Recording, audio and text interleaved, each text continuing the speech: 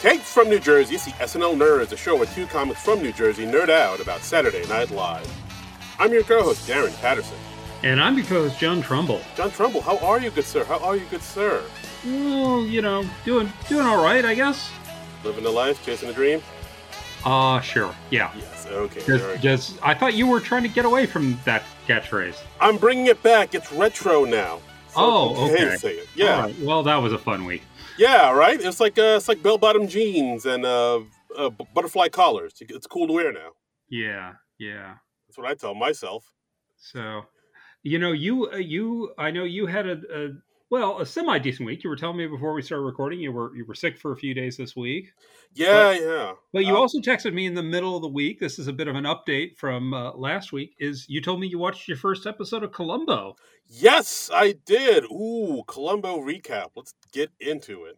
Yeah, you picked out Stitch in Crime, which is the episode where Leonard Nimoy, who plays a malevolent surgeon, and he's killing his partner and his mentor. Yes. And I remember Anne Francis from Forbidden Planet and Honey West is in it too. And you right. really liked it. I did. It's I think he plays Dr. Mayfield, and he's this, go-getting doctor who's trying to get to the next level, but this one doctor is kind of staying in his way, saying, "Oh, the tests aren't ready. It's not ready yet." Mm-hmm. And then, Leonard Nimoy's like, "Oh, you're in my way, goddamn you!" And so he operates on a doctor who has to have a heart valve put in, and then he does something to, ensure the man's demise. But of course, one of the nurses catches it. And of course, when that happens, you got to kill the nurse. Yeah, and that's where there's more murdering in that episode than most Columbo episodes. Most Columbo episodes, it's just the one murder. This is one where he does another murder to cover up the first murder. My man Nimoy, he's got bodies on him. Yeah, he does. He's romancing the nurse's roommate. Nimoy's very suave in that episode. It's kind of fun to see lady killer Leonard Nimoy. Yeah, it's weird. You think of Leonard Nimoy as, Spock, the, cold, calculating, second mate on the Star Trek. But here he's he's wearing turtleneck sweaters and fancy blazers. Yeah, it's groovy 70s Nimoy. Yeah, it's fun to see. Yeah. I was like, oh wow, look at him, sashaying up here. He's got the bushy sideburns, I think. Yeah, he's ready to hit up the Regal Beagle. Yes. Yes. Dance to some Three Dog Night or something. He's ready to rock. He's ready to rock the night away. It honestly made my day. This Thursday, you texted me and you said, just watch the Columbo with Leonard Nimoy, and that shit was flames, dog. It was good. I really liked it. I also thought there was that one scene where he drugged somebody. Oh yeah, who could I implicate him or in the murder, and then they show how I guess the camera work. They basically show how a person is on drugs. It's just the camera has a bunch of colorful filters over it. Yeah, and then the guy stumbles down some stairs and it's oh whoa, I'm tripping. Nimoy goes on a killing spree in that episode, man. He really does. He kills so many people. He's a straight up sociopath. He's a serial killer. I don't know. I'm not sure how many it takes for you to become a serial killer, but he racks up 3 murders in that episode. I think 3 and above, you're a serial killer, right? Yeah, that seems right. I mean, I don't have the numbers in front of me, but I would assume. Yeah, and it's also fun because Columbo actually loses his temper with him at the end. That's the thing too. He kind of flips out. That's the thing I love about Columbo, because he's he's this frumpy looking short dude, and he's very unassuming, and people, he talks with that old New York accent. Yeah, and people underestimate him. Yeah, but I think that's his greatest asset, because people don't think that he's this sharp, quick-witted dude when he totally is. So they have his guard down around him, and that's when you get him. And he's just so endearing. Yeah, you just love him more and more as the show goes on. So absolutely. So yes, thumbs up to Columbo. Hopefully that show. I think that show has a lot of life in it. I think it's I think it's going places. Hope enough people watch it and tell their friends about it, because I really think it's underground, underrated classic. Columbo streaming on Peacock right now. Mm-hmm. Absolutely. So, Speaking of Peacock, that's what I watched last night's episode of SNL on. Haha, segue. you mean last night's episode of SNL starring Jenna Ortega and the 1975, the season 48, episode 15 that aired on March 11th, 2023? That episode of SNL? No, something else. Oh, okay. Okay. But I guess we could talk about this one too. All right. Well, I mean, it is the most recent episode of SNL and all. So. Got it. Okay. And this is, checks notes, an SNL podcast. So, yeah, why don't we talk about that? Let's talk about it. Let's talk about it. Yeah, Jenna Ortega, who's really blowing up right now. You know, from the show Wednesday on Netflix. Yep. She's also in the new Scream movie that just came out this weekend. Right. Scream 6, which I'm hearing from people is good. People seem to be liking it. Yeah. I think it had the biggest opening of any Scream movie. Yeah, like from what I'm reading online and what my friends are saying, the reviews are positive. They're like thumbs up. It's weird. Like I know what usually with horror movies when they make another sequel that's been around for a while, it's usually the quality dips, and you know, it's like when they had like Jason Goes to Manhattan, and you figure it'd be like that. But from what I'm hearing about this movie, it's solid.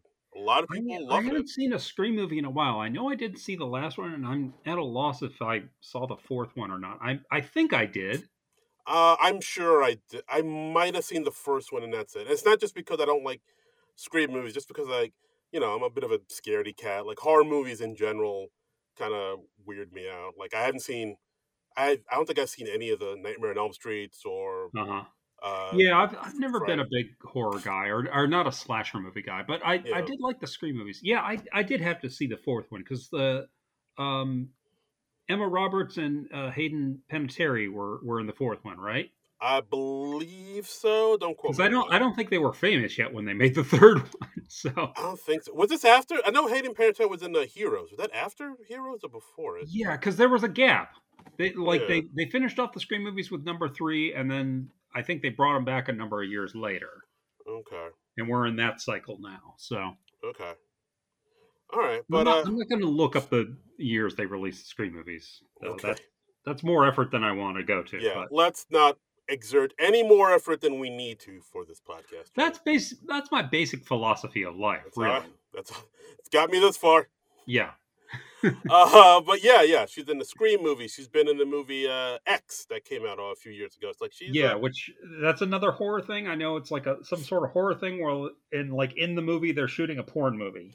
Yeah, basically that's it. And that's about all I know. Yeah, and there has been rumors I've seen online that she's going to be in the next Beetlejuice sequel that they've been talking about forever that they're going to make, but apparently she's being circled to play Lydia's daughter. So we'll see if that happens, see if that comes to fruition. Well, that makes me feel ancient. Yes. As it should. And so, so naturally, since she's a star on the rise, she's hosting SNL, and she came on and she did the hosting. She was in the sketches and the funny make-em-ups. They had a musical guest, the 1975. Mm-hmm. And we're going to talk about it. We're going to say what we thought. Let's dive in. Okay, we started out with Oscars red carpet cold open because the Oscars are this Sunday. As you folks are listening to this, the Oscars will have already occurred. For us, they're still in our future. That's right. Oh. We don't know what's going to happen. We could make some Oscar predictions right now, and we could either look really, really smart or really, really dumb. Do you want to do any Oscar picks? Do you have any Oscar picks? Nah.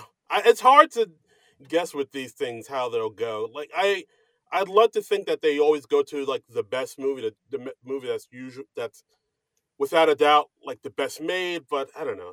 I'm a little bit jaded when it comes to awards because I know there's all these politics and backdoor deals going on, and it's like sometimes it doesn't go to the best person, but to the person maybe I don't know. I really couldn't say who's gonna get. I haven't seen too many of the nominated movies this year. I haven't made it out to the movies too much. I am kind of rooting for Jamie Lee Curtis, who's nominated for Best Supporting Actor. Just because, or Best Supporting Actress, I guess I should say. Just because she's so cool. You know, yeah. I she's just so herself, and she's just like beyond caring about any of the BS involved with Hollywood and celebrity, and I just find that very engaging. Yeah, and I believe this is like the first time she's ever been nominated, if I'm not Yeah, mistaken. yeah, and so that's cool. I Yeah, mean, a yeah. great capper to a great career. I mean, Uh, she's just always cool, and I'm kind of rooting for uh Ke Huy Quan too. oh yeah, Ke Huy Quan. Yes, Yeah, everything. Yeah, from from Everything Everywhere All at Once, and because like he's one of those people who like stepped away from the business for a yeah. while because like as he was a child actor, and then he grew up and there weren't really any parts for him. And then he got back into the business, and he gets an Oscar nomination. It's I mean, that's an amazing story, and he also just seems so grateful, and he's so enjoying the ride. yeah. And That's pretty crazy when you hear a story like how he was a kid, and like you said, of course he was in Goonies, he was in Indiana Jones and the Temple of Doom, and Mhm. he was Encino Man, who's with Brendan Fraser. Was he? I didn't know that. I've never seen Encino Man. Yeah, he was was it Encino? He was in a movie with Brendan Fraser. I believe it was Encino Man. Well, haven't we all? Yeah. Yes. And it's like one of those things where he just sort of realized, oh, the industry doesn't want me, so maybe I'll just take a step back. And then he Yeah. started doing like behind the scenes stuff. Like one thing I didn't even realize until I saw it in like a few interviews. He became a stunt coordinator on films. And one of the films he was a stunt coordinator on, and like around 2000, he got a call saying, "Hey, we're doing this movie. It has Hugh Jackman in it. He's playing like Wolverine. It's called X-Men. Do you want to be a stunt coordinator on it?" And he was like, "Yeah, okay, sure." He was a stunt coordinator on the first X-Men movie. That's very cool. That's so cool. And I believe he did his own stunt work or most of it in Everything Everywhere All at Once. So Yeah, so yeah, yeah, it's pretty amazing. Yeah, as far as like the Oscar yeah. nominated films, I did see Everything Everywhere All at Once. That's an amazing film. Hmm. Totally blew my mind. Deserved all the awards. I saw Banshees of Inisherin, which I liked. I thought it was Cool. okay. Top Gun Maverick was pretty cool. That might be it. I think those are the main three All ones right. I Well, saw. hey, that's more than I've made it to. So Right. but I'm still gonna watch because I just like to. It's fun to watch the award shows, and you Yeah. never know, somebody might get slapped. Yeah. Fingers crossed. Fingers crossed. Maybe it'll be somebody who deserves it this year. We'll see. We'll see. Anyway, so we've got Yeah. Watch your face, Jared Logan. yeah. Jared Leto. Yeah, Logan. Jesus. Do you want to take that again? Nah, leave it. Okay. All right. I gave him a chance. So we got Heidi and Marcelo hosting. Marcelo's playing Mario Lopez. Heidi's playing, she's like, I'm one of these two people. They haven't told me yet. That's kind of cute. Yeah, that's cool. Kit Hoover or Maria Menounos. Okay. I've heard of Marina Menounos. No idea who the other person is. I assume she's an entertainment reporter of some kind. Yeah. And they talk about how, because of the slap last year, Oscars have hired a new head of security, Mike Tyson. Yeah, and we got Keenan as Mike Tyson. First time he's doing the most half-assed Mike Tyson impression ever. It's pretty weak. How the hell do you fuck up a Mike Tyson impression? Is this where the yes, this is rant number one. Okay, this here is we rant go. number one. All right, I tweeted last night. We're 15 minutes into the show. I have thoughts. This is the first thing that set me off. I saw that tweet you put out and I got nervous. I was like, oh is no. Is Kenan Thompson's weak ass Mike Tyson? I swear, Kenan, he doesn't even seem to be trying anymore for most of the time. Whenever he's called upon to do an impression, he just phones it in, and it seems like he's been phoning it in for at least the last 5 years. I can't disagree with you there. He just does himself, and I'm so fed up with it. Yeah, everybody knows the Mike Tyson impression. It's basically what Keenan Ivory Wayans did back on In Living Color. It's like, hey, what's going on, yeah? What's going on, yeah, fella? It's an extra glorious. You do the high squeaky voice. You put in a few malaprops, and boom, you're doing a Mike Tyson. But no, he doesn't do that at all. Look, the real test is if you showed this to me cold, would I have been able to tell it was Mike Tyson? And I would have had no idea. Yeah, it's not the best. Yeah, not the best. So, yeah, that was bad. Yeah, so he talks about how he's the head of security. he could say, there are a few things that might set him off, like clapping and statues of gold people. He calls Mario Lopez Mario Luigi, and we're done. And we're done. And next we have Chloe Fineman come in as Jamie Lee Curtis, and that was fun because like Jamie Lee Curtis, she's been everywhere the last few months. She was in a viral video where she was talking about how she didn't go to like an awards dinner because it was past her bedtime. Oh, I didn't even know that. Oh yeah. You didn't see? She was talking about like this. They had one of the nominee dinners, and it was set for like 6:30 or 7 at night, and she was like, "Well, yeah, I didn't go to that because it would have been like at least 8:30 or 9 when we would have been served, and that's past my bedtime. Mama needs her sleep." Oh. And then she went on a little rant about why big musicians like Coldplay or Bruce Springsteen don't have matinee shows. Oh, okay. So she is an early to bed, early riser type. So you know what? The old me would have said, "Oh, that's an old person thing," but now that I'm old, I'm like, yeah, that makes perfect sense. I think it is undeniably an old person thing. Yes. But it's still, I can see the appeal. I'm a night owl myself, but I see the appeal. Yeah, it's like you have your nice little early bird special. You go see the Four Tops or wherever you want to see at 1 PM, and you go to bed. It's great. Yeah. I love it. Yeah, so I enjoyed Chloe's Jamie Lee Curtis, and I liked her like power walking away. I thought that was cute. Yes, very cute. Very cute. Yeah. And then they go into another segment where they talk about the DraftKings betting odds segment of their show, where they talk about people who are like betting on the show. Yeah, cut away with Des Mukes and Devin. Yeah, that was interesting to see. They talk about things about like the odds are 3-1 that a young actor will bring out an old actor in a wheelchair and regret it immediately. 10-1 odds that someone in memoriam is still alive. And then they talk about surprise appearances that may or may not happen, such as Chris Rock, Jared from Subway, George Santos pretending to be Tom Cruise, Harvey Weinstein introducing Kanye. They had an Army Hammer joke in there too. I remember. Yeah. They had an Army. I thought this part was so. I guess it was all right. It was fun to see Des Mukes and Devin together. I say give them Weekend Update next. Ooh, now you're cooking. Yeah, they had a nice, cool chemistry together. Then they brought in Mikey Day as Colin Farrell and Molly as Brendan Gleeson, which was fun to see. Right, and it's anytime we're slathering fake facial hair on Molly, that's kind of fun. Yeah, always a blast. And of course, the both of them are just talking in Irish gibberish, just Yeah, very thick brogues, those chicks. Very thick, yes. And they're bringing out even more Irish in each other, I think. Oi. And then they bring out Sarah as Michelle Williams' Jewish acting coach for the Fabelmans.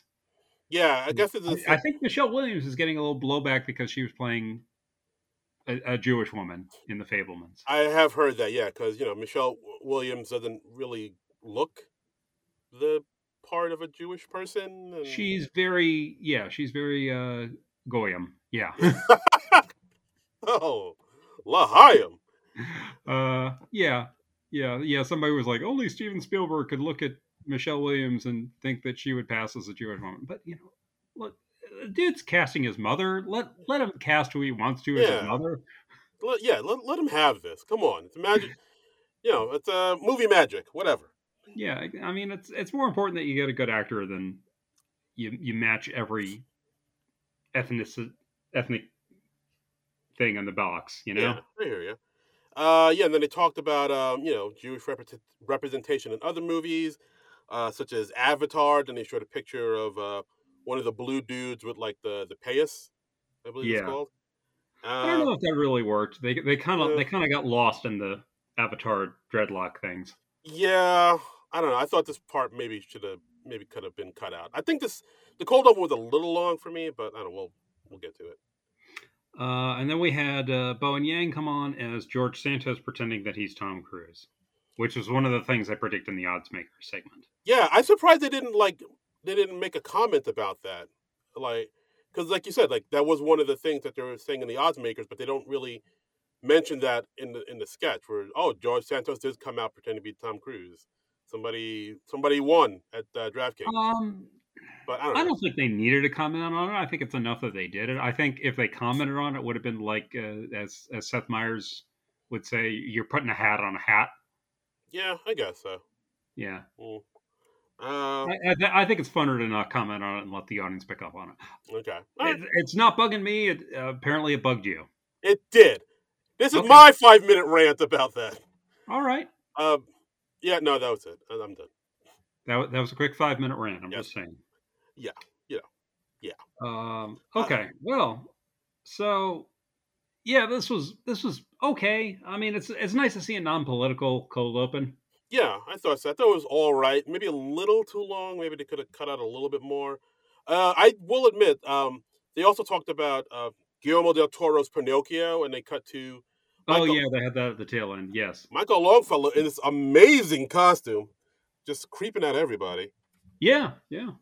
And but yeah, like I thought the cold open was okay. Maybe a little too long, but it wasn't the worst.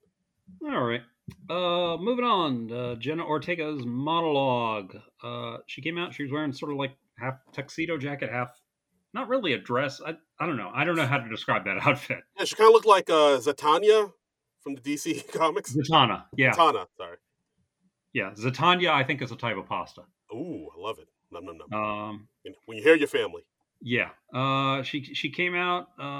She did. She showed a Colgate commercial that she did at age 9, and I think I finally reached my threshold with this bit, with the humble beginnings bit in SNL monologues.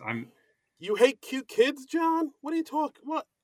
I mean, generally, yes. Oh God. But no, I'm just kind of sick of like look at where I came from back in the day. Look at this thing that I did back when I was a kid or a struggling actor or blah blah blah. It's just done a little too much for me now. Is this rant number 2? This is rant number 2. Yeah, so it's become another crutch for the show, I think. I could see but I don't think they've done it that much. That like I think this might be the first time they probably did it in a while, actually. I don't know. Like I said, I reached my threshold. If you asked me before this episode, have they done that too much? I'd be like, no, that's cool. It's kind of refreshing. And then when they did it tonight, I was just like, yeah. I mean, I guess I see what you mean. Like they definitely did it to, play on our sensibilities. Like, oh, she was just used to be a little kitty, so cute. And then they kind of did the thing where they flipped the Colgate commercial to make it look like a creepy horror movie that she would be in now. Right, yeah, because she's done a lot of more disturbing type things. Yeah, and then they, then they cut to one of her co-hosts or co-stars from Wednesdays in the audience, ladies and gentlemen, Mr. Fred Armisen. Fred Armisen playing Uncle Fester on Wednesday, and he's like, "Oh, wow, this is what it's like on SNL." And she says, "Fred, you were on the show for 11 seasons." Yeah. And then she compliments Fred Armisen by saying her favorite sketch of all time is the fucking Californians. And this is here we go. All right, we're at rant number 3. Your favorite SNL sketch of all time is the fucking Californians. Okay, look, I know you're only 20, but come on. Pick literally any other SNL sketch. Yeah. As soon as you said that. It's your favorite? It's your favorite? As soon as she said that, I was like, John's going to have words. I have words.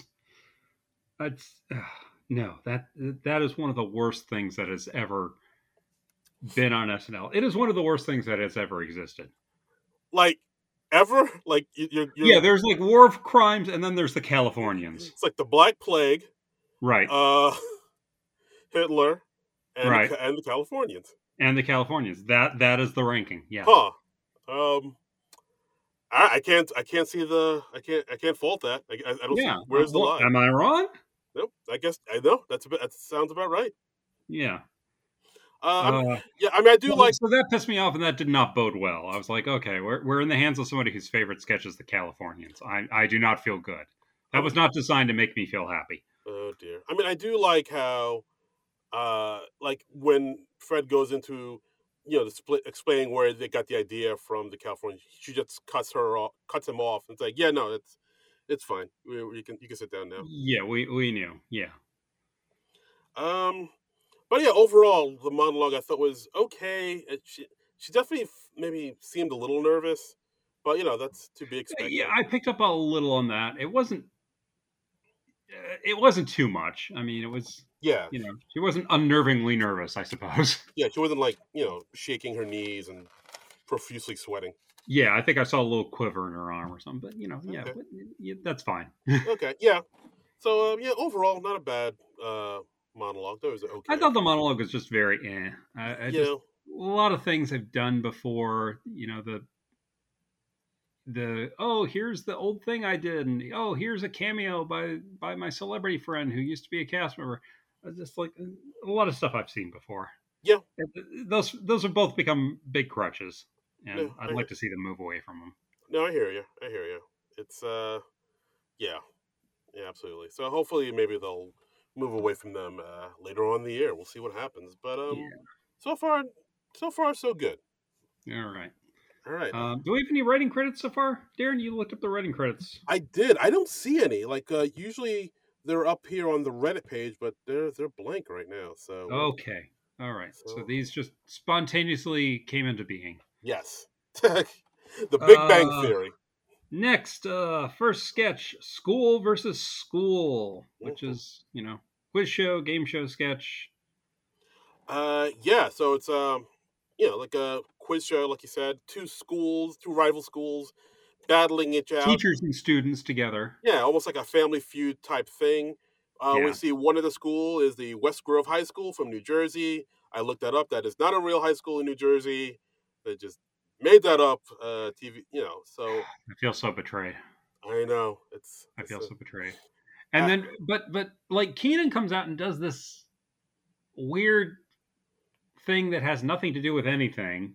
Yeah, what was that? He was involved with a lawsuit for like somebody was doing a COVID test, but instead of swabbing the person's mouth, they were swabbing his anus for 5 months, and I'm just like, what? Yeah. And it has nothing to do with the rest of the sketch. Nope. They kind of do a callback for it at the end, and I'd hate to think that was just to give them a callback at the end, but I don't know. You don't have to give every person a fucking backstory. Yeah, sometimes people are just people, man. He can just be a game show host. It's fine. Yeah, it's that. I mean, I'll get into it. If Kenan's getting bored, he should leave the show. Jesus Christ! Don't let him. Don't give him a fucking backstory for every fucking character. Wow, you are on fire tonight, my friend. Yeah. Oof. And then so we got West Grove High on one side, and it's Punky and as the teacher, and then two of her students, and then the school they're going against is Professor Xander's Academy for Extraordinary Children. Yeah, it's clearly a X-Men knockoff. Yeah, and I'm looking at this and Mikey's clearly Professor X. Jenna Ortega is clearly Rogue, but she's telekinetic. And Molly is like no X-Men that I know of. She's like, she was called, I think, Knockout, and she's got like this huge muscly arm. Yeah, I guess she was trying to be like maybe Colossus or I don't know. She was trying to be like That's a reach. I don't know. So it was just weird to have like the two characters be so on the nose, and then the third character is like nothing, like no X-Men. And I'm just like, well, why don't you just do the X-Men? Why? I don't. Maybe that made no sense to me. I don't know. Maybe what's the point of doing fake X-Men? I didn't get that. Yeah, I mean, I would think maybe they could have just said that they were the X-Men. I don't know why they had to create a fake. Yeah, I mean, it's like because X-Men's owned by Disney. If you're doing parody, the general rule is like once is fine. If you're doing like a continued thing, then it's infringement. Like, I mean, they had the real Black Panther on Black Jeopardy. Yeah. So they could do the real X-Men, no problem. Yeah, I mean, it's all Disney, right? So yeah, I didn't. So that really confused me. I was like, why are we doing these off-brand dollar store X-Men? It was just really weird. And then why are two characters really close, and then the third character is like not connected at all. It just weirded me out. Yeah, I mean, I thought the premise was interesting. I think there was something there because it is kind of cool to see. You get all the X-Men tropes of it, like where Jenna Ortega's character was fighting with Charles Xavier. Mikey Day's character is like, if my gifts are so special, then why won't you let me use them? You're not ready, child. It didn't work for me at all. Yeah, I found like the premise could be good. I could see how you could get a decent sketch out of that, but this wasn't it. I thought it was really unfunny. It was a lot of overacting. Everyone just shouting at each other. Yeah. And I don't find people shouting at each other inherently funny in and of itself. So, yeah, like it was definitely they were trying to make it work. I like the premise, but I don't think they I don't know. I think maybe the writers just didn't push it in the way they needed to, or maybe just go totally as far with it as they needed to. Maybe that's why they threw in that whole COVID swab thing for Keenan to say at the beginning and the end of the sketch. But that wasn't funny. Yeah, that wasn't funny either. I'm not saying it wasn't funny. I'm just saying it was there. Yeah, it was just the only thing I found funny in the sketch was like Punky after she got electrocuted. Yeah, like they did something to her and she was just like stuck and her nose. And then she's just frozen for the rest of the sketch. And I thought Punky was very funny with that. But I mean, that's it. I think it needed maybe more of that, or it needed more of something. The premise is it needed anything. Yeah. Like it just there were parts where they were kind of the energy was off. I don't know. It just needed more time to gestate and work, or escalation or something. It just didn't work for me at all, and I do not get why this was first. Yeah, that was why was this up at the top of the show? This should have been buried, if at all.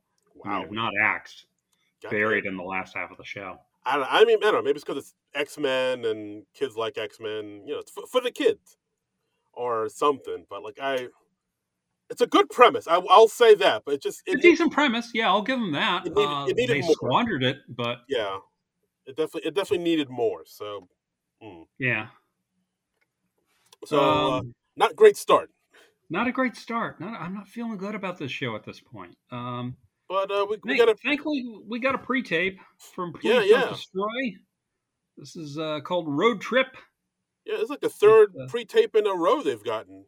Apparently, yeah, this is the first time we've seen three Please Don't Destroy sketches in 3 weeks in a row. So that's cool. Yeah, I mean, maybe they figure we got to get these out before April 1st, which we'll talk about later. Yeah, we might have a strike coming up. They announced a host of musical guests for April 1st, but there might be a strike, so we don't know for sure if there's going to be a show. That's a little up in the air. Oh, pins and needles. We're all on pins and needles here. Yeah, who knows? Who knows what's going on? Who can tell? So yeah, Jenna Ortega is with the PDD boys in the office. She's burnt out from doing all the press junket touring, and she's burnt out. PDD boys are going to go out on a little bit of a road trip and just drive out on the open road, and then Jenna joins them.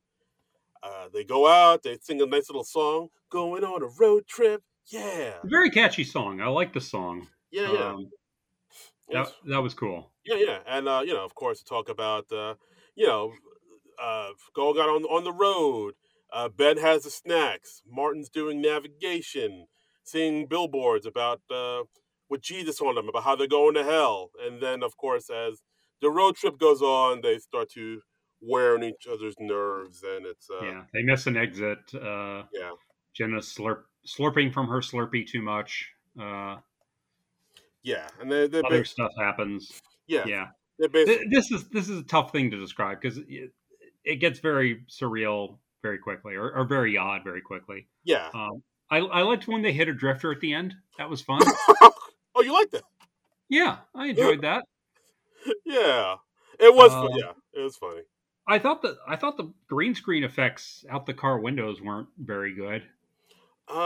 They looked very fakey. I didn't even notice that. Okay, well, it bugged me. All right, but yeah, I mean, I did like the part where John and Martin are getting into an argument about Martin's navigating, and then Martin's, I'm sorry, I'm getting a lot of texts. My dad had a stroke. I'm sorry if I'm not focused on the navigating. Yeah. And then they wait a beat, and they're like, I don't know why I said that. My dad didn't have a stroke. I'm sorry. Yeah.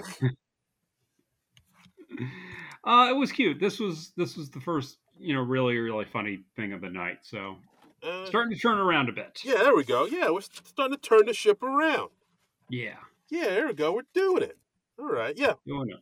Yeah. PDD always works for me. They rarely miss. Like they're always. And like I said, the song is really catchy. They actually harmonized well. They sounded pretty good together. I don't know if they sweetened that, or if they had other people singing that stuff, or if that was really them. But it sounded good. Yeah, maybe hired a barbershop quartet or something like Who that. knows? The B sharps. Yeah. So far, we're doing all right so far. We're starting to turn this baby around. Yeah. Next up, The Parent Trap. The Parent Trap. This is Jenna Ortega is playing an actress. She's shooting a remake of The Parent Trap. Yeah. Bone Yang's the director, and so they're rehearsing lines. But of course, the other actress that Jenna Ortega will be acting with is out sick, so they bring in one of the crew members, Raymond, of course, played by Mr. Fred Armisen. Fred Armisen coming in as Raymond, the crew guy, and he's reading lines opposite Jenna Ortega, and he improvs a bit. He calls her a bitch.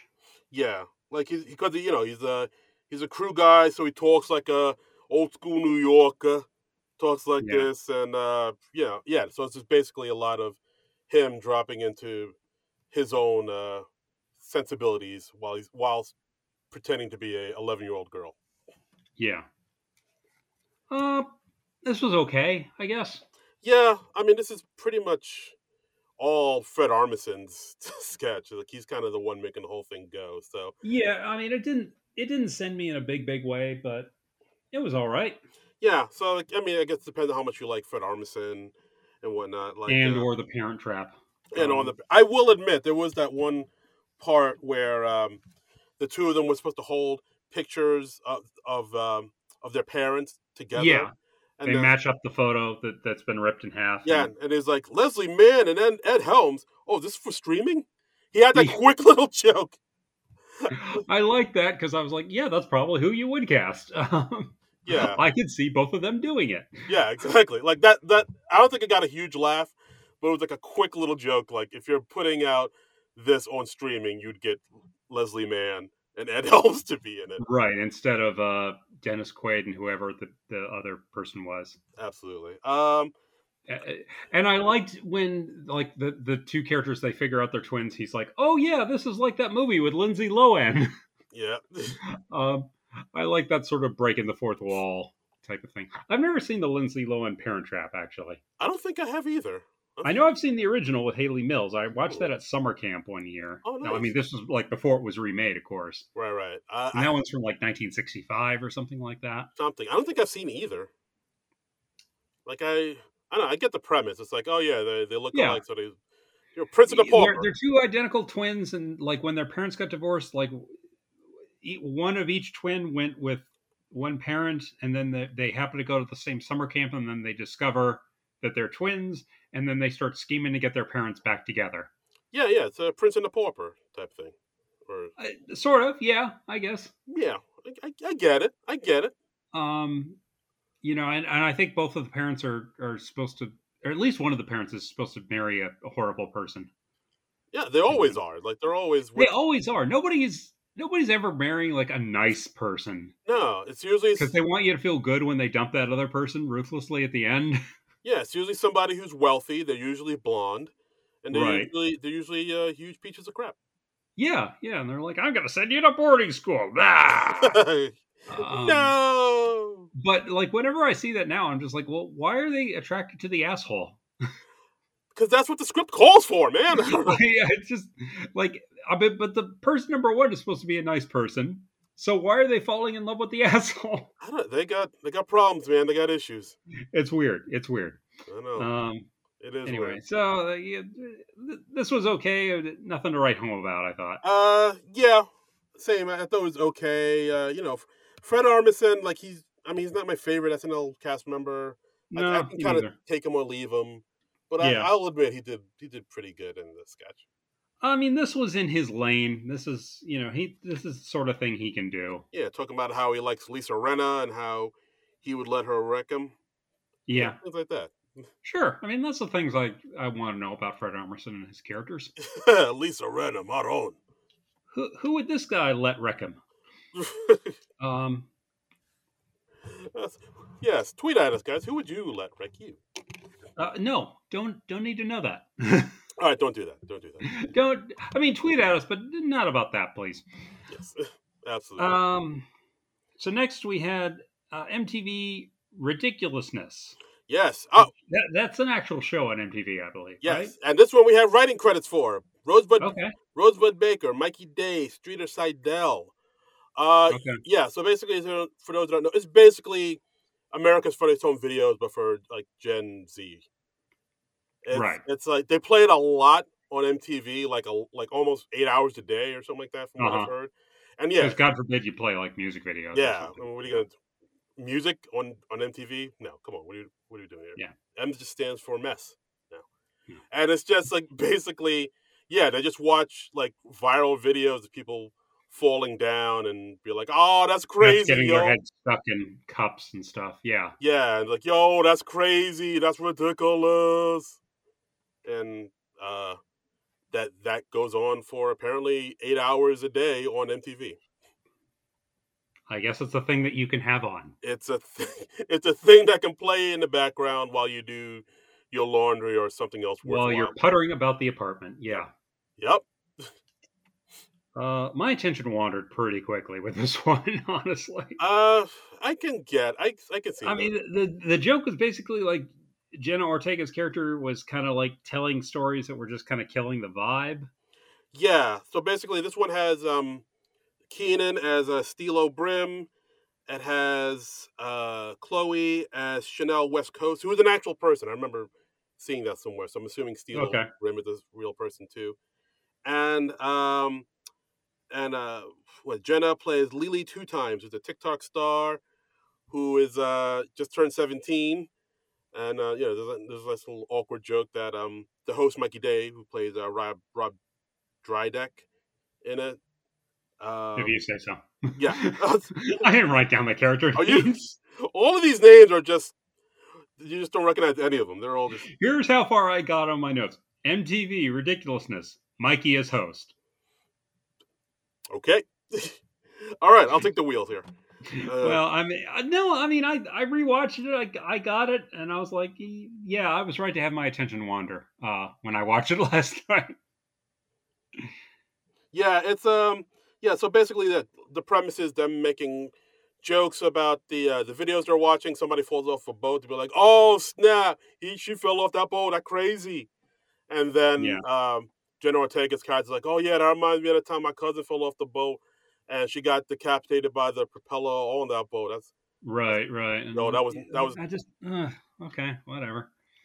Yeah, and then of course talking about the cat videos they watched, and Jenna Ortega brings up how her cat gave birth to 6 kittens, but like all at once, and they were like fused together in a cat ball, and that was not fire. It's, I didn't totally hate it, but yeah, it just didn't. I didn't hate it. I was just more indifferent to this than anything. It just didn't do anything for me. It didn't inspire love. It didn't inspire hatred. It was just there. It was just there, taking up airtime. Yeah, I mean, we get some incredulous Mikey as always, where he's like, "Oh, that's maybe we'll talk up. Maybe we could like bring up the energy a little bit, not talk about such downer stuff." Like him like trying to handle an awkward situation. Which is what Mikey does. Yeah, like overall, I thought it was okay, but yeah, it didn't really send me. I think even okay is generous. Damn! Wow, you are coming in hot today, my friend. What can I say? The sketch didn't do much for me, man. All right. But yeah, something I liked more was the next pre-tape that we did. That was called Waffle House. Waffle House, yes. Let's talk about this, baby. This was Jenna Ortega and Marcelo playing a young couple. They're like about to go off to college, and they're breaking up. And it's shot outside a Waffle House, and we see in the background there's like a fight that's breaking out inside the Waffle House. Yeah. All right. So this one was written by Mikey Day, Streeter Seidel, and Brian Tucker. I think it's like kind of set like one of those like CW teen shows because at first they say, "Oh, on Varsity." The conversation was like trite enough to be from a CW show. Yes. Yes. Wow, dude, you are just what? I mean, you are a sniper today. The CW has done a lot of crap. Am I wrong? No, I guess you're right. They've done a lot of trite crap. CW is never going to have us on their shows now with this stuff. Look, I mean, it's fine if you're like a 14-year-old girl, but I'm not. So wow, you are not here for the bullshit. Well, that's what they were going for. What am I? I know. Am I wrong? Am I lying? You're not. I'm just okay. We're just having fun here, man. We're just having fun. Right. I mean, and it was supposed to be real trite because, of course, you're supposed to be paying attention to the wild shit that's going on in the background. Right. So it's called like Varsity Valley, like a very trite teen show that you'd see on like Hallmark or CW. Right. And it's like you said, like they're at the Waffle House. It seems like Jenna is breaking up with her boyfriend Zach, played by Marcelo. But what they're doing is not really like the heft of the sketch. Yeah. But you have to look what's happening in the window behind them inside the Waffle House. And of course, as we all know, Waffle Houses are known for being a haven for redneck hijinks and what have you. Well, from what I understand, this was like partly inspired by this viral video from a couple months ago where there was like a fight breaking out in a Waffle House, and this guy like chucks a chair at this Waffle House employee, and this woman just like deflects it without hardly even moving. She just like deflects it like it's nothing. Yeah, I think like if you go and look online, you can pretty much find a bevy of just Waffle House fights on YouTube. Apparently, just Waffle House. I think I've only been to Waffle House maybe once or twice in my life because there's just not a lot of them up here in the Northeast.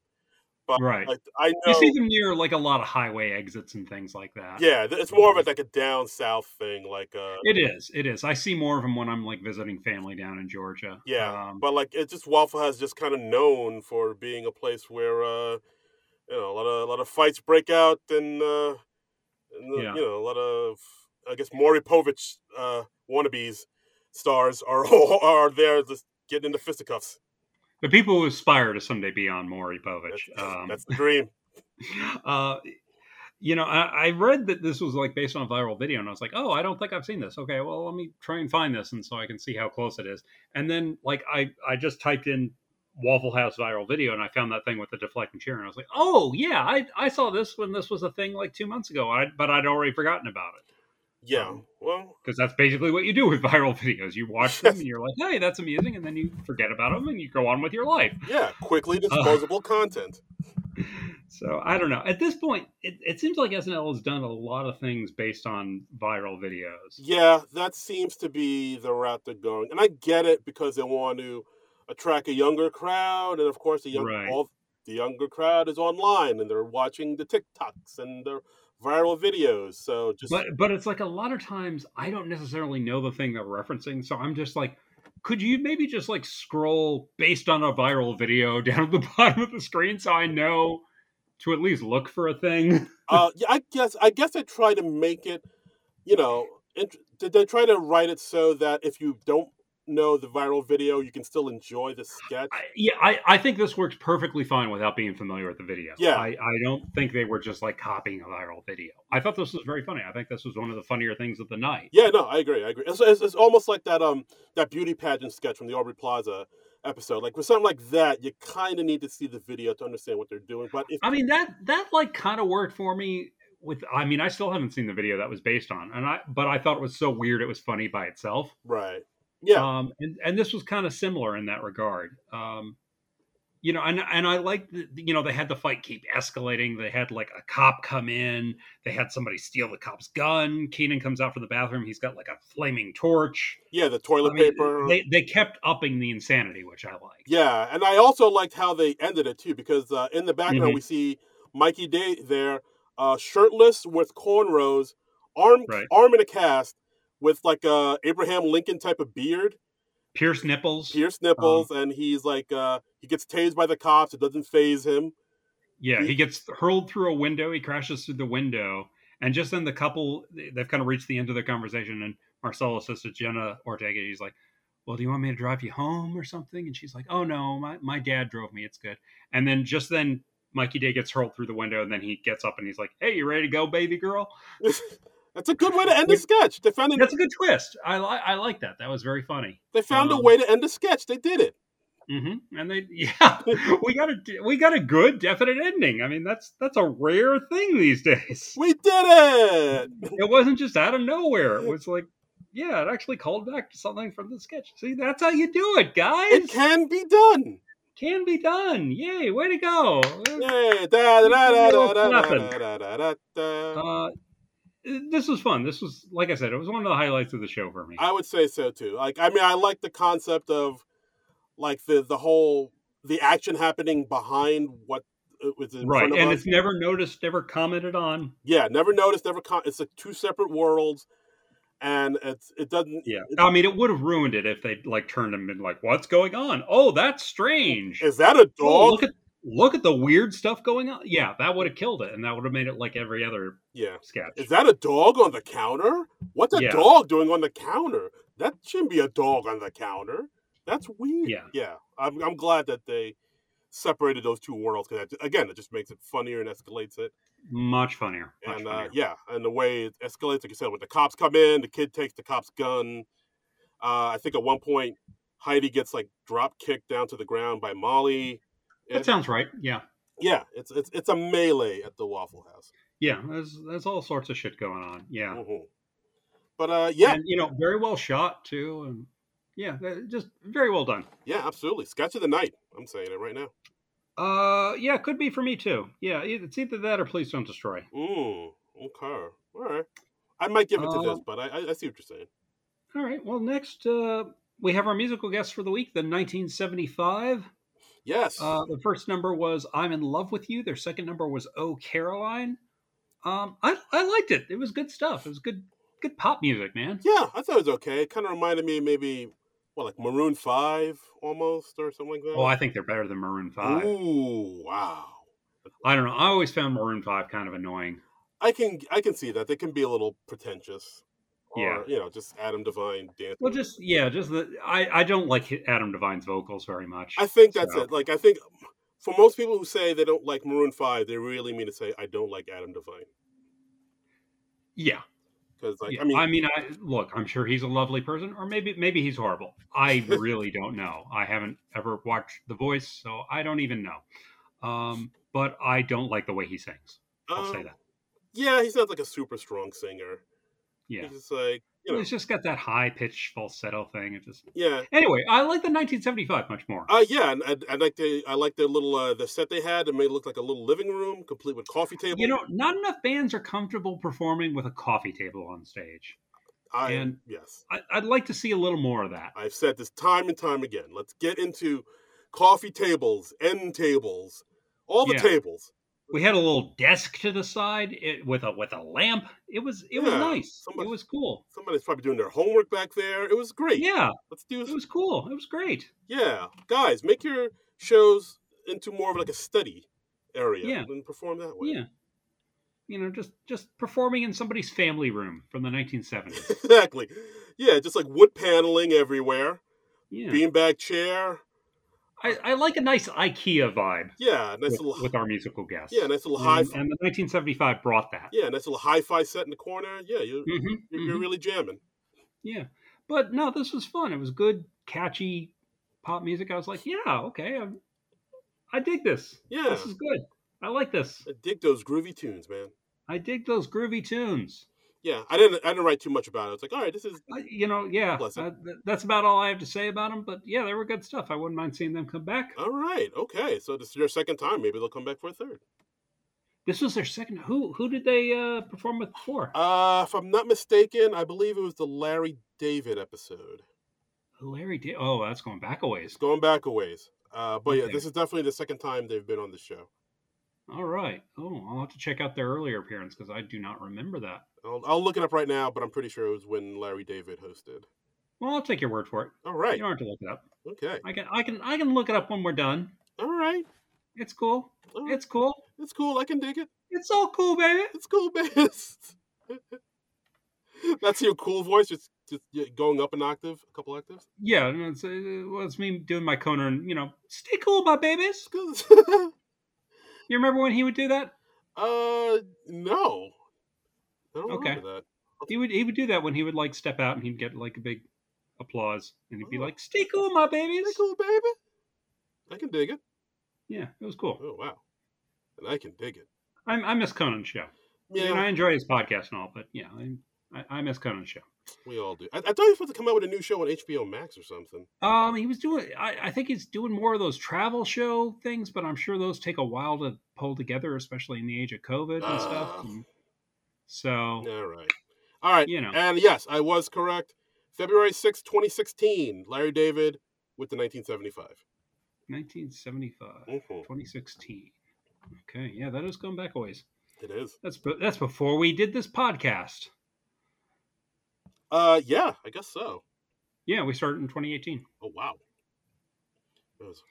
Coming up on 5 years, my friend. Oh my God. I know. 5 years of this. Right?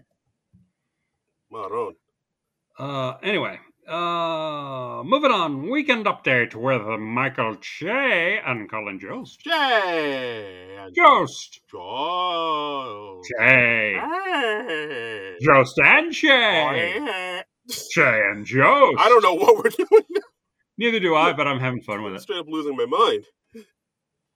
Oh, okay. Jokes. Oscar jokes. Biden. Oscar jokes. Jokes about current events. Jokes about politics. Ooh. Jokes about lieutenant governors liking gay Instagram posts, apparently. Apparently that was a thing that happened. Yeah, that was a thing that happened. So for those that don't know, the lieutenant governor of Tennessee, Randy McNally, has... How is that his real name, first of all? That's what I'm reading here. Randy McNally. That totally sounds like a sketch comedy character, right? It does. What's your name? Randy McNally. Yeah, that's it. That sounds like if I'm trying to come up with a name in 5 minutes and I just say Randy McNally.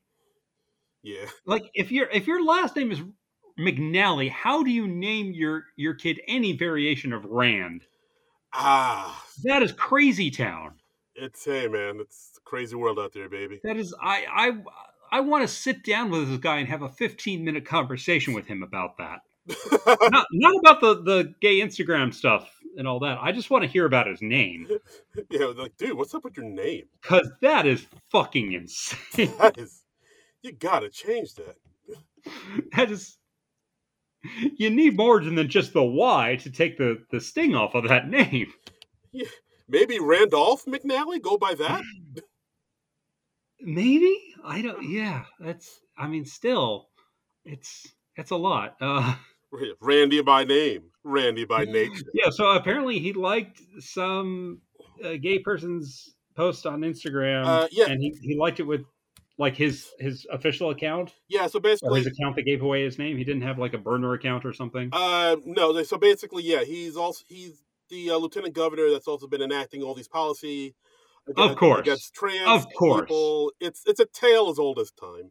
It's pretty much a given that if anybody has like big anti-gay, anti-trans legislation, they've got that shit going on in their personal life. Yeah, and he has been, right? Yeah, of course. He's been doing that, of course, putting all these horrible policies into play. And of course, he's on Instagram following some, gay 20-year-old model's Instagram account, putting heart emojis and flame emojis and saying things like, you can turn a rainy day into sunshine.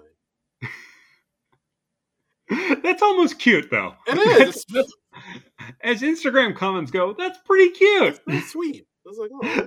That's like a very sweet way to respond to a thirst trap. Oh, it's got a little crush. Oh. I mean, it's heinous all the other stuff, but that comment itself, by and of itself, it's cute. I think that's something you'd see in like a grade school kid's Valentine's card or something. Exactly. That's like something a Sesame Street character would send to another Sesame Street character. Yeah. It's something, yeah, it's pretty sweet if you think about it. But yeah, so we had our first weekend update segment with Molly Kearney playing Rand McNally. Molly's first solo weekend update segment, finally. I did not realize that. That's pretty cool. Yeah, it is weird. They did a good job. They did. It is weird because, everybody else that Molly came in with, Longfellow, Walker, and once again, fake facial hair on Molly. Yes. I mean, that is a good way for SNL to go, I think. That is the way to go. It works. Yeah, it works. It works for them. Yeah, because Randy McNally, I haven't looked up what the guy actually looks like, but apparently he's got a bit of a Colonel Sanders thing going on. Yeah, it's pretty much close to that. It's very Wilford Brimley, bushy mustache, yeah, overweight, middle age, white. Yeah, heavy Harlan Sanders. Yes, vibes going on. I do declare. Yeah. And I mean, I like this. I liked how Molly kept giving coquettish little looks to the camera, almost Farley-esque. I mean, saying, "Oh, I've been a bad boy," type of things. And overall, I thought the segment was pretty good. Fun stuff. Fun stuff. I also liked a lot of the Weekend Update jokes they had. Did you now? I did. Did you now? Did you now, Boyle? Did you now? Why did you tell me about the Weekend Update jokes you liked? Well, Brendan, why did you lay those on me, Darren Patterson? Well, Brendan Gleeson, I like the one joke that Che told about how Meghan Markle was invited to the coronation of the king, and at a starting salary of $19 an hour. And then that was cute. I liked how he said, it must suck to go on TV and pretend to be friends with a psychotic bigot for the good of the show. Anyway, here's Colin. Yes, exactly. I also there was that one pretty funny joke. Oh, not pretty funny. It was a very funny joke. Where a man was going to go scuba diving and plans to live underwater for 100 days. And, then the punchline is, I just feel like that record is longer than that, said the people of New Orleans. Yeah, that was good. Oof. That was good. I liked his joke. He was saying, like, it was International Women's Day on Wednesday. I said was. Let's move on. See, that joke is, because that depends on the fact that women are going to cheer as soon as they hear the first part of it. And right. then Che just shuts it down with the second part. So that was great. Solid joke. I love that. Che is great at that sort of stuff and just putting that twist on it and just saying those heinous things and getting away with it because the joke is so funny. Yeah.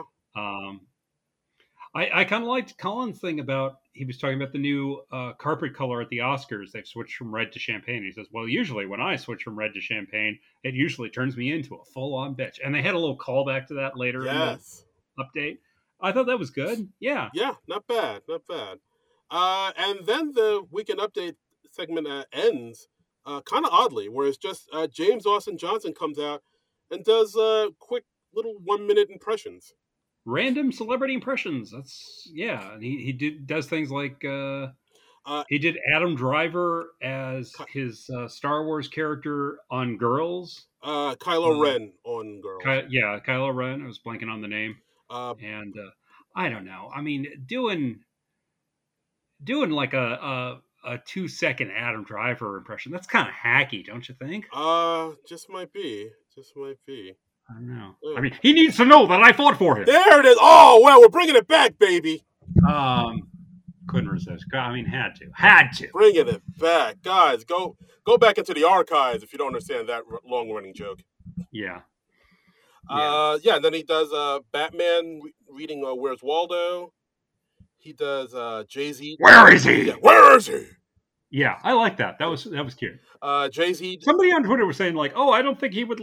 John's going to like that because it wasn't the Kevin Conroy voice. And I was like, no, that's fine. It was funny. Yeah. Because it was the Christian Bale. Where is he? No, it's perfectly good gag. You're totally off base, Twitter person who I don't remember anymore.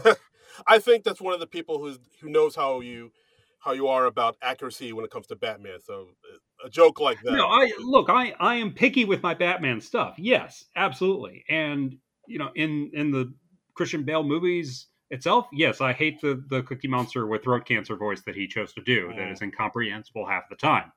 But making fun of the throat cancer Cookie Monster voice, I love. Now you're talking. That is my sweet spot. I just watched the Dark Knight like earlier today. It still holds up. Did you? Earlier today? Earlier today. Well, wow. I caught the tail end, but still. Oh, okay. Was it on like TV or something? Yeah. TBS was running it? Yeah. Still a banger. Still bangs. Yeah. It's a good movie. Yeah. It's a good movie. And then James Austin Johnson did Jay-Z downstairs, which I didn't quite get. And see, I didn't get it, but I was like, okay, well, I mean, I'm not supposed to get it. Darren will get this. No, I don't get it. I think was it a callback to something in one of his songs? I don't know. I think he's just saying, "Babe," like I think he's like calling for Beyonce. Yeah, but I was like, I guess I didn't. Okay, well, whatever. And then, but I did like how he said that, hey, I've got all these useless 2-second impressions that I have stockpiled, and I've got to do them somewhere. Yeah. And he's saying, like, the bartenders at the after parties don't even pay attention to me unless I do my Trump. Yeah. And then he was like, we've been waiting forever for that Negroni. Yeah. Negroni's just a funny word. I've never had a Negroni. I kind of want to try one just because I like the name so much. I'm not even sure what it is, but like I don't even know what it is either. But someday at a bar, I'm just going to order a Negroni randomly. Sounds classy. One day, man. Yeah. One day. I also liked how James Dawson Johnson was like, yeah, I have all these impressions, so I'll just do them on Weekend Update where it doesn't matter. Yeah, it was cute. Yeah, and then he ended it with... I wouldn't mind seeing him come back with more of this, because apparently he's got a lot of those in his stand-up act. Yeah, I think it's pretty, James Dawson Johnson, he's here to stay. I think... I'm, like, always happy to see James Dawson Johnson pop up on the show, in pretty much whatever context. Absolutely. Here. Yeah. Okay. And, Weekend Update overall, I thought it was okay. Yeah, it was all right. Yeah, not too bad. It was all right. It was all right. A little bit of the all right. It was good. A little bit of the How's Your Father, eh? A little bit of the How's Your Father. The Looky Lou. Down. Next we have Exorcism, which is an Exorcist parody. Mm-hmm. So it's like the end of The Exorcist. They're performing an exorcism. Yes. And then Ego comes in as the upstairs neighbor complaining about the noise. Yes. And she decides to take it over. Yeah, so basically this one has James Dawson Johnson as the priest, Mukes and Chloe as the parents. You do not lie. Yeah, Jenna Ortega as the possessed daughter, the possessed person, and and of course, who's like, your mother sucks cocks in hell. Exactly. But I can't say that because we're on network TV. Exactly. So. And and then they hear a knock at the door, and it's Mrs. Shaw from upstairs, played by Ego. Yeah. And it's like, oh, Mrs. Shaw, is that you? It's like, yeah, and I'm like, shouldn't I be asleep? But I should be asleep by now. Yeah, she's supposed to be asleep like 45. I like that this just got to it quickly. Yeah. I like that we didn't, we had the bare minimum just to establish, okay, we're doing the exorcism, we're doing the end of The Exorcist, and then Ego was on in like the first 30 seconds. Yeah, we got in there. This sketch kind of feels very old school. It feels like something that they would have done in the 70s or 80s or something like that. Kind of, because it looked kind of cheap. That too, but it also was.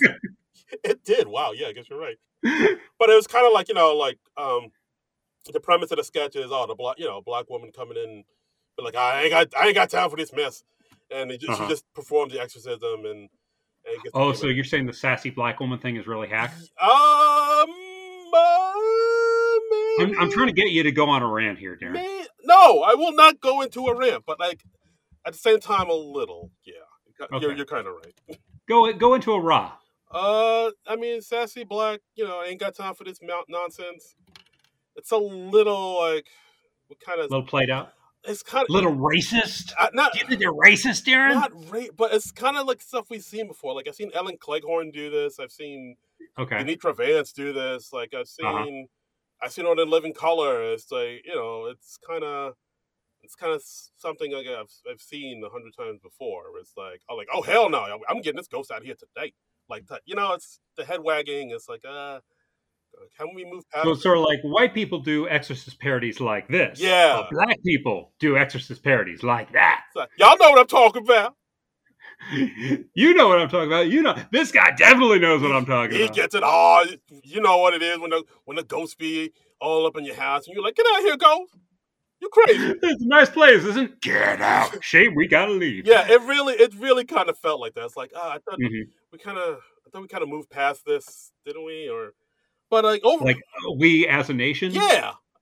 Okay. Or maybe by we. I think the answer is a resounding no. Okay. Yeah. So maybe it's just we have not. But yeah, I thought it was okay. Like, I think at one point, Jenna, as the possessed girl, tells Ego to suck her butt. And she's like, "Oh, I ain't into that. Like, I taught salad once. That was not for me." Mm-hmm. So I was like, "Okay." And she's able to exorcise the ghost out of the girl's body just through pure black sassiness. I think at one point, yeah, I mean, as you do. Yeah, I think I did notice this one cool part where they needed another host for the ghost to enter. They need another body, so she opens the window and calls up to her husband upstairs, and the camera switches to the outside window shot. I thought, that's kind of different and cool.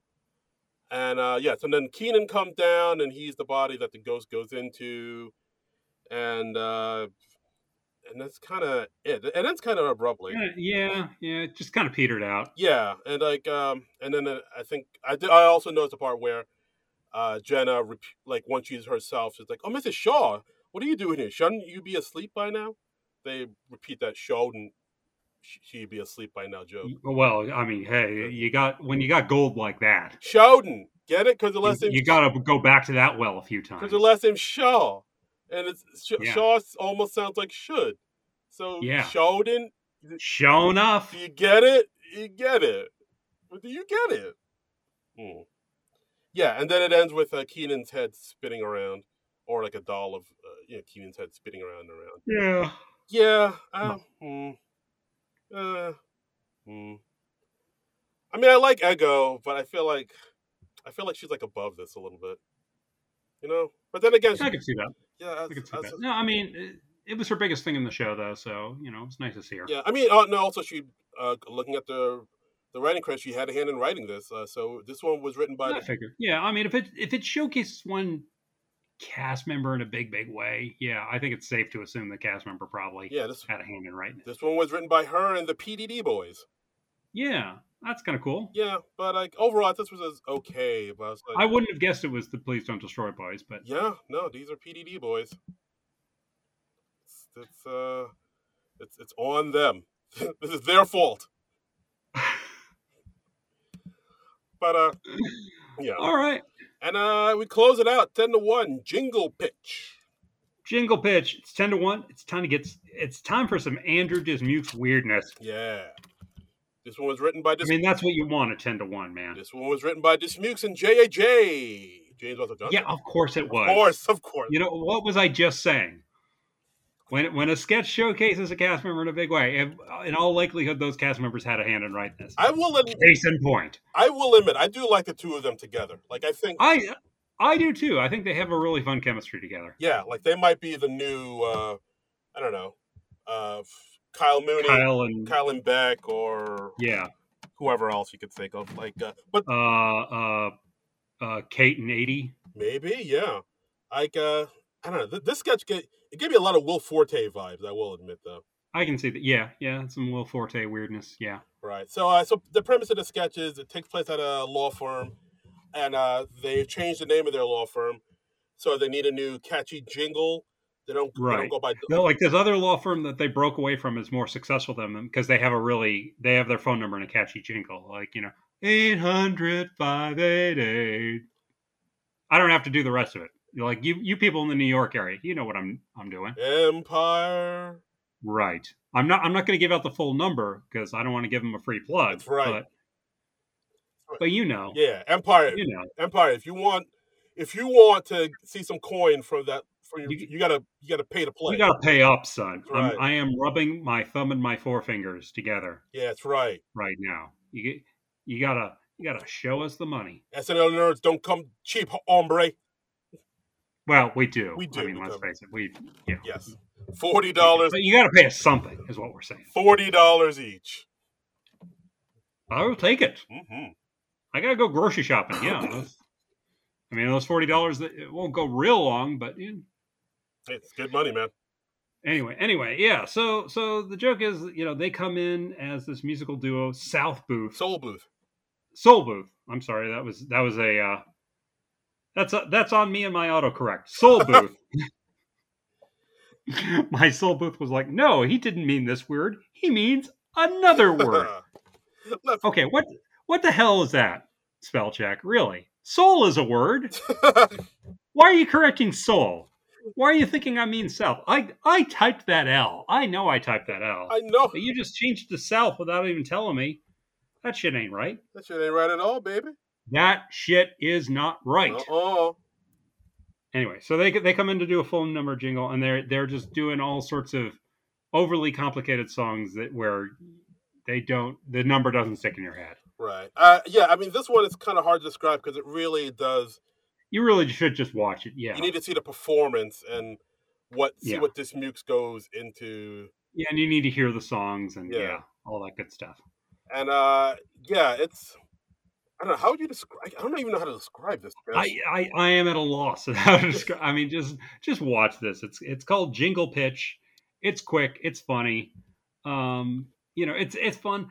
They just really throw themselves into the performance, and they're having a lot of obviously fun time. Yeah. So I liked it. It was kind of infectious in that way. Yeah, exactly. Like it's like basically like James Austin Johnson and Dismukes like really getting into the funky groove of these two guys trying to come up with a pitch, jingle, and there's also a lot from Bowen because like they found out about this group. And Bowen's been kind of like this show, so a little bit, yeah. So because they found out about this group when they were drunk at Luciano's, and they keep repeating that. Like, I was drunk on daiquiris, I was dacked down at the back of Luch, and that's what I want to hear. And like he really like hammers that home that he was dacked down in the back of Luch. They wanted to Luch it up. So they keep repeating that. Right. And I mean, sounds like you were so-so on this. You're at a loss. I was kind of so-so on it. Like I kind of see what they were going for, but again, I don't think they went far enough, or as far as they needed to go in order for it to really hit home for me. Oh, damn. I said it. Dismukes. Johnson. Darren's calling you out, son. Calling you out, Mukes. You know where to find me. You got a problem, holla. I want to see the showdown. I'm not going to lie. Do it. Oh, my God. Forget it. Forget about it. You don't want this. You don't want none of this. You ain't ready for this jelly. Wait, that might mean something else. Okay. Yeah, that doesn't sound intimidating. That sounds like... It sounds... Yeah. That sounds like you either have a weight problem or you're coming on to him. Yeah. I'm not sure which. Yeah. All right. So, yeah, overall, this sketch is... I thought it was okay, but I didn't... Yeah, again, it didn't really wow me. Okay. All right. I enjoyed it just because, it's a nice sort of weird thing you want to end out the night. Yeah, that's true. I will admit, I did like their first performance where he was just really getting into it, going, it's like 1, 6, 7, 2, and just like doing like a little shimmy dance. Yeah. That's what I'm saying. Yeah. I got a kick out of that. Mm-hmm. Yeah. And so that's that sketch. And then at the very end, they put up a title card about the passing of Erin Maroney Fraser. Yeah, I hadn't heard about this story, so I was kind of surprised when this popped up during the show. So for those who don't know, Erin Maroney Fraser passed away March 3rd of this year. She was a senior assistant to Saturday Night Live's Lorne Michaels. She helped with the development and launch of Conan O'Brien's late night show. Worked on Wayne's World 2, Tommy Boy, and Black Sheep, and was also a SNL staff writer, and also worked at Broadway Video. Wow, so she was all over. Yeah. She wore a lot of hats. Was working. If she was a Lorne assistant, I guess she was one of the Lornettes. Yes, I guess so. I'm getting popcorn and stuff. Yes. Wait, is that a thing? What's that? Is that a thing? Apparently, Lorne really likes popcorn, and so he always has like popcorn at the ready. Huh. Interesting. Yeah, that's like his favorite snack. I did not know that. Uh-huh. Wow, that's pretty fun. All right, well. Yeah, so like he goes through a lot of popcorn. They've got like a popcorn maker there. Okay, well, and that's one to grow on. Da, da, da, da. All right, but so she unfortunately passed away very suddenly at the age of 53. I believe it was that's tough. Yeah, I believe it was a brain hemorrhage. If I'm reading this correct. There's a GoFundMe up, and it's just a real shame. Really unfortunate to read about that. And yeah, and then that's pretty much. Sorry to hear that. Yeah. That's all. R.I.P. Erin Maroney Fraser. Yeah. And and that's pretty much the episode, guys. Pretty much the episode. They also announced who they have scheduled for the next show, which is scheduled for April 1st. They're going to have Quinta Brunson from Abbott Elementary and musical guest Lil Yachty. Yes. Quinta Brunson, somebody who's having a banner year this year. Her show, Abbott Elementary came out about a year ago, I'd say, and just became this huge, international sensational hit. It just really took off. I mean, it's in its second season now. Already got renewed for a third. I'm positive this show is going to be in syndication fairly soon. It's like one of those shows that everybody loves. I remember listening to interviews with Quinta saying, "Yeah, I wanted to make a show that everybody can enjoy, Middle America, people on the East Coast and West Coast. I just want to make one of those type of sitcom that the whole family can enjoy." And I think she really did it. I see, and the fact that it's on ABC is a great thing. It's a channel that pretty much everybody has, and this show really took off, and she's winning tons of awards, tons of accolades. She's somebody that has a comedy background. She's in the new History of the World Part 2 that's on Hulu right now. She's written for comedy shows. She wrote for Black Lady sketch comedy show on HBO Max. So she has she's in the new season of Party Down that just dropped. And so she has comedy background. She has acting chops. She did stand up for a while, so I think she's going to be really good on this episode of April 1st. So I'm looking forward to it. She's somebody that'll. If the April 1st episode ends up happening. Yeah, let's talk about that. Because we have a possible strike, and it might disrupt the show. I mean, SNL could if they go on strike. Who is it that's going on strike again? What is the exact organization? I believe it is the post-production editors. There you go. Okay. So they might be going on strike, and SNL, they do a fair amount of pre-tapes these days. Yeah. So people have been saying that. So basically, the post-production editors have announced that if a deal isn't met, if NBC hasn't come through with an offer, they are and will be ready to strike on April 1st, which is oh boy, yeah, it's the day of the show, y'all. It's the day of the show, and yes, like you said, and like I said, Chloe Fineman, I saw that she posted on Instagram in solidarity with them, which I think that was great of her to do. I mean, I of course am siding with the editors. I will always side with workers over management. Yeah. So they say they're underpaid. I believe them, and I hope they get paid what they deserve. Same thing. We're here at the SNL Nerds. We're always on the side of the working man. Just pay them what they're worth. Pro-union. Yes, pay them what they're worth. Give them money if you got the money, and just stop all these games. And hopefully this can be resolved. Again, if they don't get resolved by April 1st, I don't know what's going to happen. Will the show get canceled? Are we going to get a show with absolutely no pre-tapes and all live skits? Maybe. Yeah, I don't know. I mean, the PDD boys got to be shaking in their boots because they're all pre-tapes.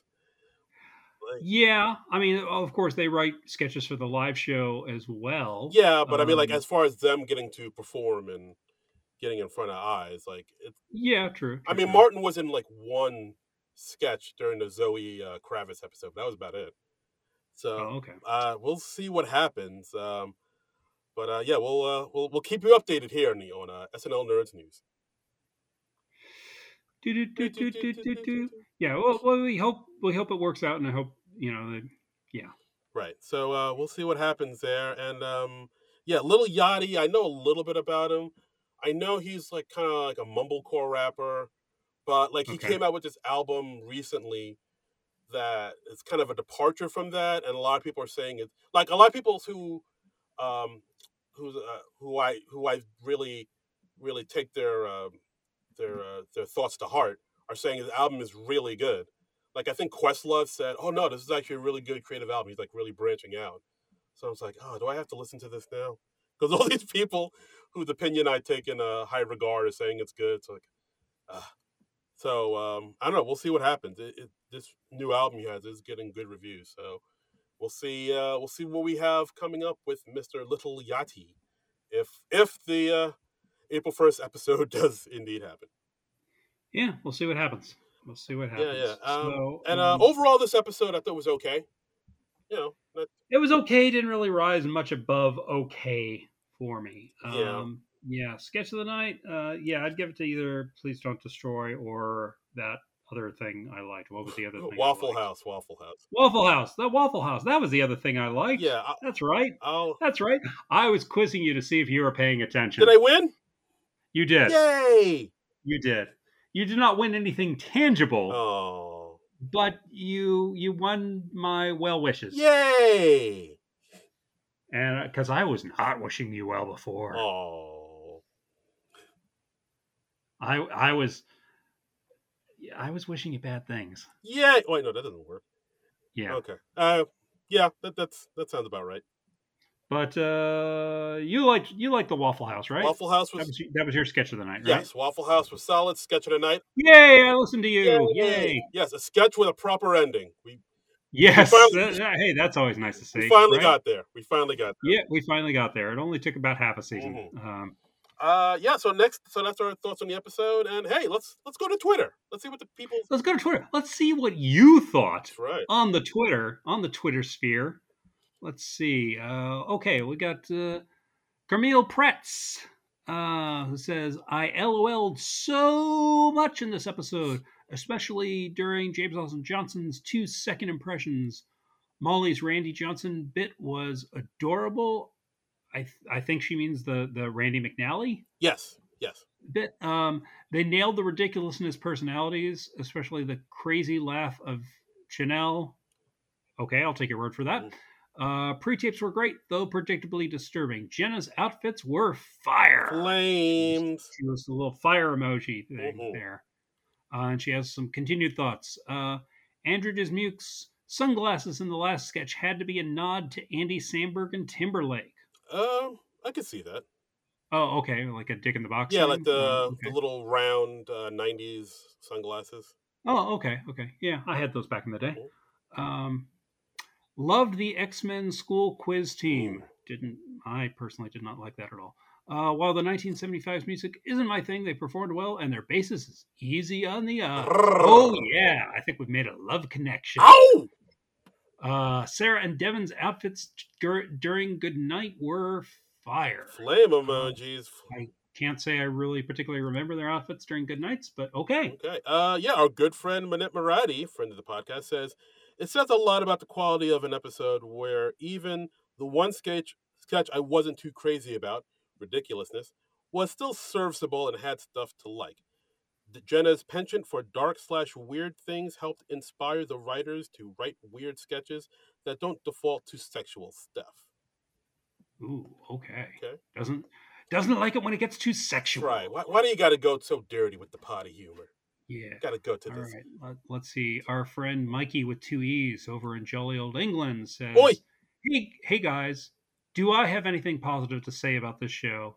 And then he uses a GIF from when Justin Timberlake and Jimmy Fallon did the Bee Gees on Talking It Up.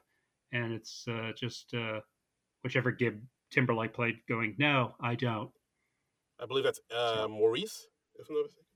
We'll say Maurice. Yeah. Mikey continues, I mean, it's always nice to see Fred, and I guess Weekend Update was okay, but apart from that, I'm struggling to find anything in this episode that was memorable. Actually, Waffle House wasn't bad, but very simple. It's okay, though. We don't all like the same things, and that's the beauty of SNL. Ooh. Look at Mikey finding a positive spin, even though he didn't like this episode too much. It's beautiful, man. That's beautiful. That's touching. Yeah. All right. Jacob at Jake362 says, enjoyable episodes, some forgettable sketches, but excellent performances from the cast. PDD and Waffle House were great. Waffle even had an ending that worked. Right? See, this is what we're saying. Yes. Needed more J.A.J. stand-up, and even though the writing was a bit sloppy, the jingle sketch had me wanting more J.A.J. and Andrew team-ups. Also, Agreed. great episode for Molly, bring back Jenna anytime, but leave the 1975 behind. Ooh, wow. Divisive. I think I'd rather see the 1975 come back than Jenna. I thought Jenna was fine.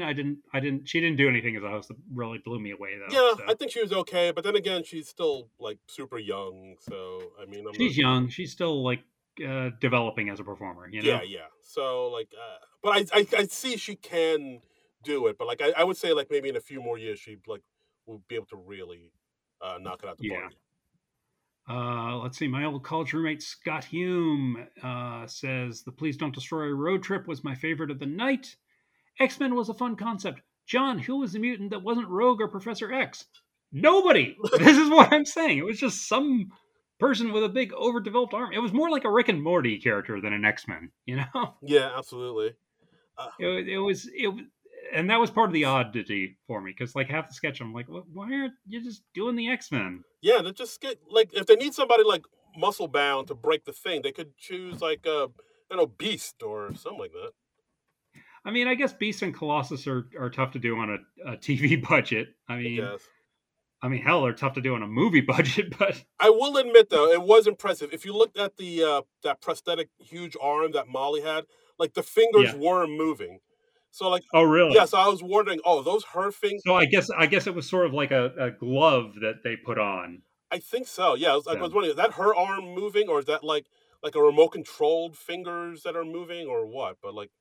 Either way, it had to be their real fingers. Yeah, I will admit that was pretty impressive. Yeah. Okay. Nick Storr. Nick Storr. Was last night's show backwards? It seemed to get better as the show went along. It started pretty weak, and I didn't get a laugh until midway through the PDD road trip. Then it seemed to take a step up with each following sketch. I see what you're saying there. Yeah, I don't know. I 100% agree with that, but hey, that's what makes horse races. Yeah. What does that mean? What? I think I've ever heard that phrase before. It means we don't agree. It's a phrase. Look it up. All right. We just disagree. Okay, let's see. Which ones have we not read yet? Who else? Boardman Gets Paid says, hello from the waiting room of Donalds and Dominguez. I love this episode. The energy was great. Turns out old black woman can literally fix anything. That was a very accurate depiction of a Waffle House. Love you guys. Aw.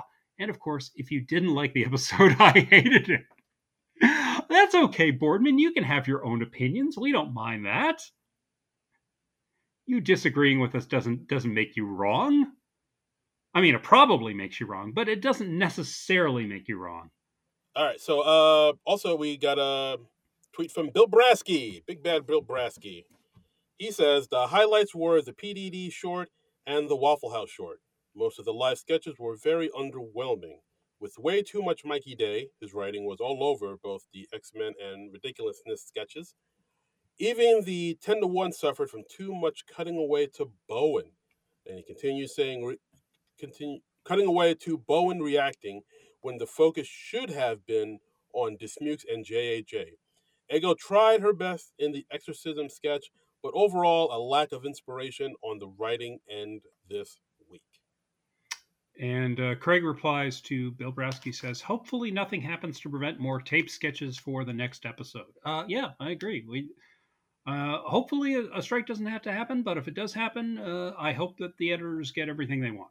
Absolutely. We're just hoping for the best for everybody. Mm-hmm.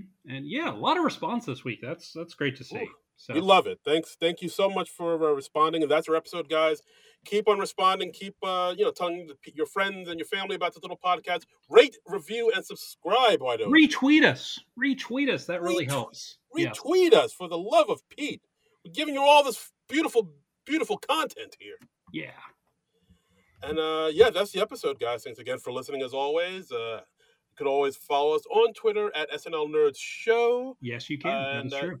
Yeah, you could donate to our Patreon at non-productive.com. And as always, you can follow me on Twitter and Instagram at Darren Credible. That's DARIN, Credible. And you can follow me on Twitter and Instagram at Trumbull Comic. That's TRUMBULL, and then the word comic. Okay. And so next week, SNL is off for the next few weeks, and hopefully we'll be back by April 1st. Wait, why wouldn't we be back? What the hell? No, I mean, the show will be back, hopefully. Okay. I was like, I thought you were saying the podcast wasn't coming back. I was panicking. Yeah. John, this is how I'm telling you that the podcast is over. What the hell, man? I mean, on one hand, it's nice to have my Sundays free, but... But, so usually, it's mid-March, which is my birthday month. So usually around this time, we pick a movie, John and I, around our birthdays that we'd want to talk about. But a few days ago, I was like, you know what? I wonder. No, I'm not going to do that. I'm going to do something else instead. Yeah, it's my party, and I'll cry if I want to. Yeah. So I wondered to myself, if an episode of SNL has ever aired on my birthday. Now, see, this is the thing that I don't have. My birthday falls in the summer. It's August 1st. So, unless I have a rerun, no, it doesn't happen. Yeah, but for me, I did a little research, found out this happened 5 times in the history of SNL that's aired on my birthday. 1, 2, 3, 4, 5. You're great. You're great. Yeah. And so we're going to do an episode that happened on my 20th birthday. That's right. We're talking about the March 15th, 1997 episode of SNL hosted by Sting and musical guest Veruca Salt. Ooh, from Willy Wonka. Yeah. It's a band, not a person.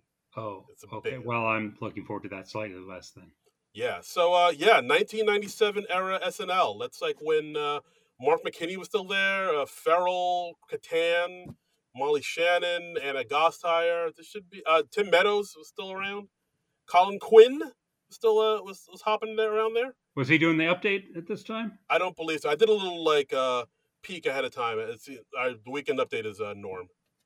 But, okay, all right. Yeah. So this will be interesting. I think this will be a fun little trip in the Wayback Machine. So we're gonna check this out, and then we're gonna go through it. We're gonna talk about what we think of this episode, a retro episode. We haven't done this too much. We've done, let's see, we did the retro episode when Chadwick Boseman hosted after he passed away. Right. For our 100th episode, we went back to the very first episode of SNL, and we watched that. Have we done it besides that? Betty White episode? Betty White episode, yes. We did some of the holiday episodes early on. We did like the Thanksgiving and all that, so we watched some of the retro sketch. But it's kind of fun to go back and revisit the show as it was. Yeah. So join us next week. We're going to go back in time to the late 90s, where a young Darren Patterson just turned the big 2-0. Ooh. That's right. I would have been, let's see, this was 97, so I would have been 24. Ooh, all right. Just a young John Trumbull just tearing up the town. Young John Trumbull, full head of hair. Getting ready to graduate the Kubert School. Yeah, kicking ass and taking my names. oyster. Yes, kicking ass and taking names. Not so much yet, but working towards the kicking ass and taking. Working towards kicking ass and taking names. Buying a notepad to take write down those names correctly. Yes, proper spelling. Proper spelling is important, you guys. That's right. Grammar matters. Grammar matters. Hashtag grammar matters. It's actually all grammar matters. All grammar matters. So tune in next week. We'll talk about that episode on the illustrious SNL Nerds. Yeah, that's what we'll be doing. So, please come join us. Check us out then. But until then, Nerds out! This has been a non-productive media presentation. Executive producer Frank Hablawi.